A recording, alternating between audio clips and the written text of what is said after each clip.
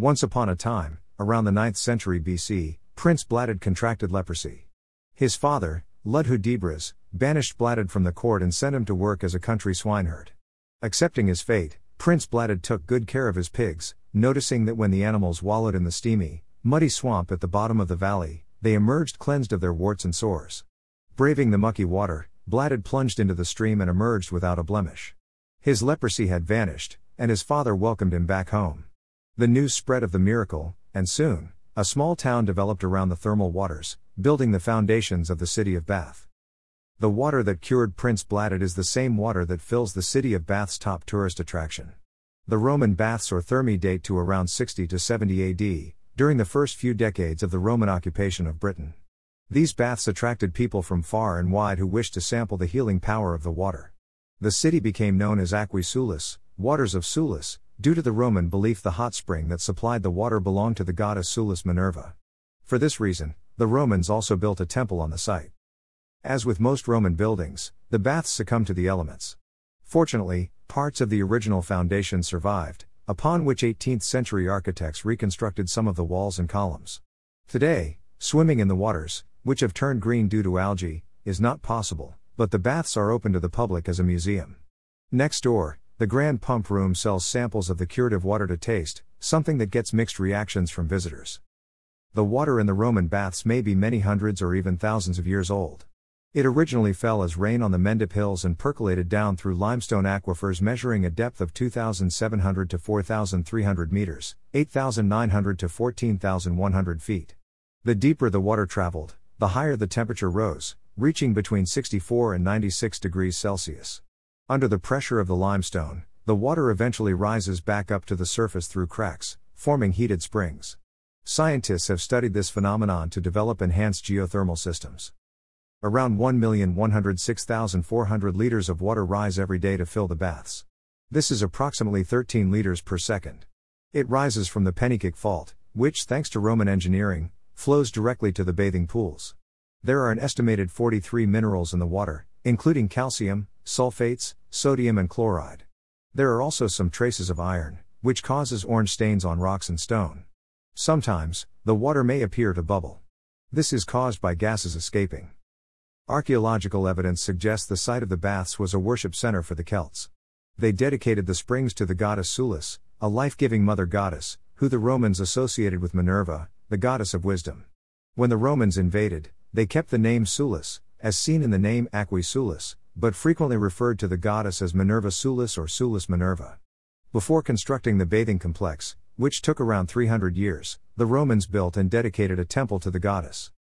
Builders began by creating a wooden foundation in the mud surrounding the thermal spring, then constructed a stone chamber lined with lead.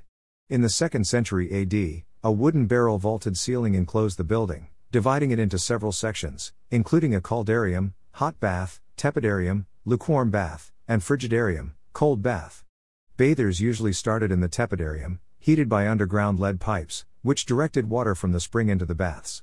Here, the bathers acclimatized to the heat before moving on to the considerably warmer caldarium.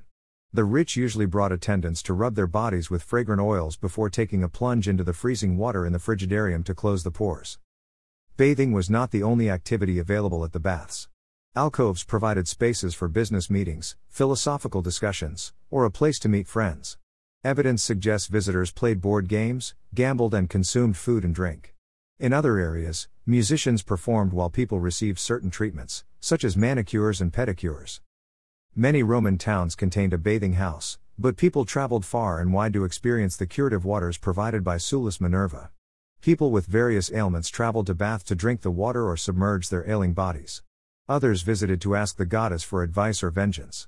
Over 130 lead or pewter curse tablets have been discovered, asking Sulis Minerva to punish a wrongdoer.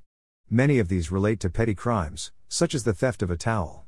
Often, the accuser did not know who committed the crime, but they believed the goddess would know and mete out punishment accordingly. Excavation has also revealed thousands of coins, jewelry, dishes and cups, many containing a dedication to Sulis Minerva. When not asking the goddess for requests, people gave sacrifices and gifts. Unlike contemporary religions, where gods and goddesses are worshipped across the world, the Roman baths and temple became the point at which the human world could communicate with the presiding deity. Not much remains of the temple of Sulis Minerva, which stood next to the baths. During excavations and sewage works, a handful of artifacts have been unearthed, which are now in the Roman Baths Museum. A gilded bronze head belonging to a statue of Sulis Minerva was discovered by workers in 1727. Its body has never been found, but it is believed it once wore a tall Corinthian helmet. Other items once belonging to the temple include a relief carving of the goddess wearing a Gorgon mask and parts of a carved pediment, which may also feature a Gorgon. According to Greek mythology, the hero Perseus killed the Gorgon Medusa and gifted her head to the goddess Athena, the Greek equivalent of Minerva. The baths remained popular for many years, permitting both men and women entry. At one time, men and women could not visit together, but further construction provided separate changing areas for the different sexes. Builders also raised the floors of the baths to escape the rising water levels caused by the frequent flooding of the nearby River Avon. These floods also sent mud into the water system, which accumulated in the sacred spring. The higher the bath floors, the further away they got from the underground heating, rendering it useless. The number of visitors dropped rapidly, and the inhabitants of Aquae Sulis gave up the losing battle against the floods. Eventually, mud and debris found their way into the temple, damaging the walls and causing the building to collapse. The baths suffered a similar fate, and the ceiling crashed into the swamp below, where people once bathed in the thermal water. The story of the Roman baths did not end there. During the 12th century, John of Tours, d. 1122, the Bishop of Wells, built a new bath over the once sacred spring. The pool became known as the King's Pool and is where Anne of Denmark, 1574–1619, the wife of King James I, 1566–1625, bathed on 19th of May 1613 on the recommendation of the court physician, Théodore de Mayerne, 1573–1655. And returned in 1615 to bathe in the newly constructed Queen's Bath, decorated with the inscription Anna Regnum Sacrum, and Sacred Kingdom.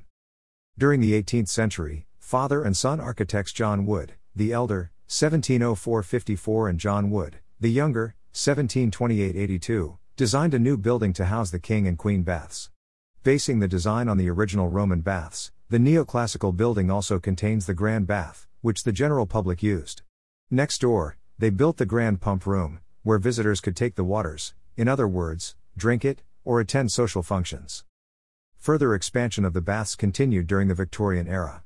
During the late 19th century, statues of Roman emperors and governors of Roman Britain were placed on the open terrace surrounding the Grand Bath. Over time, the elements have eroded some features, particularly the faces, but a new protective wash prevents further damage.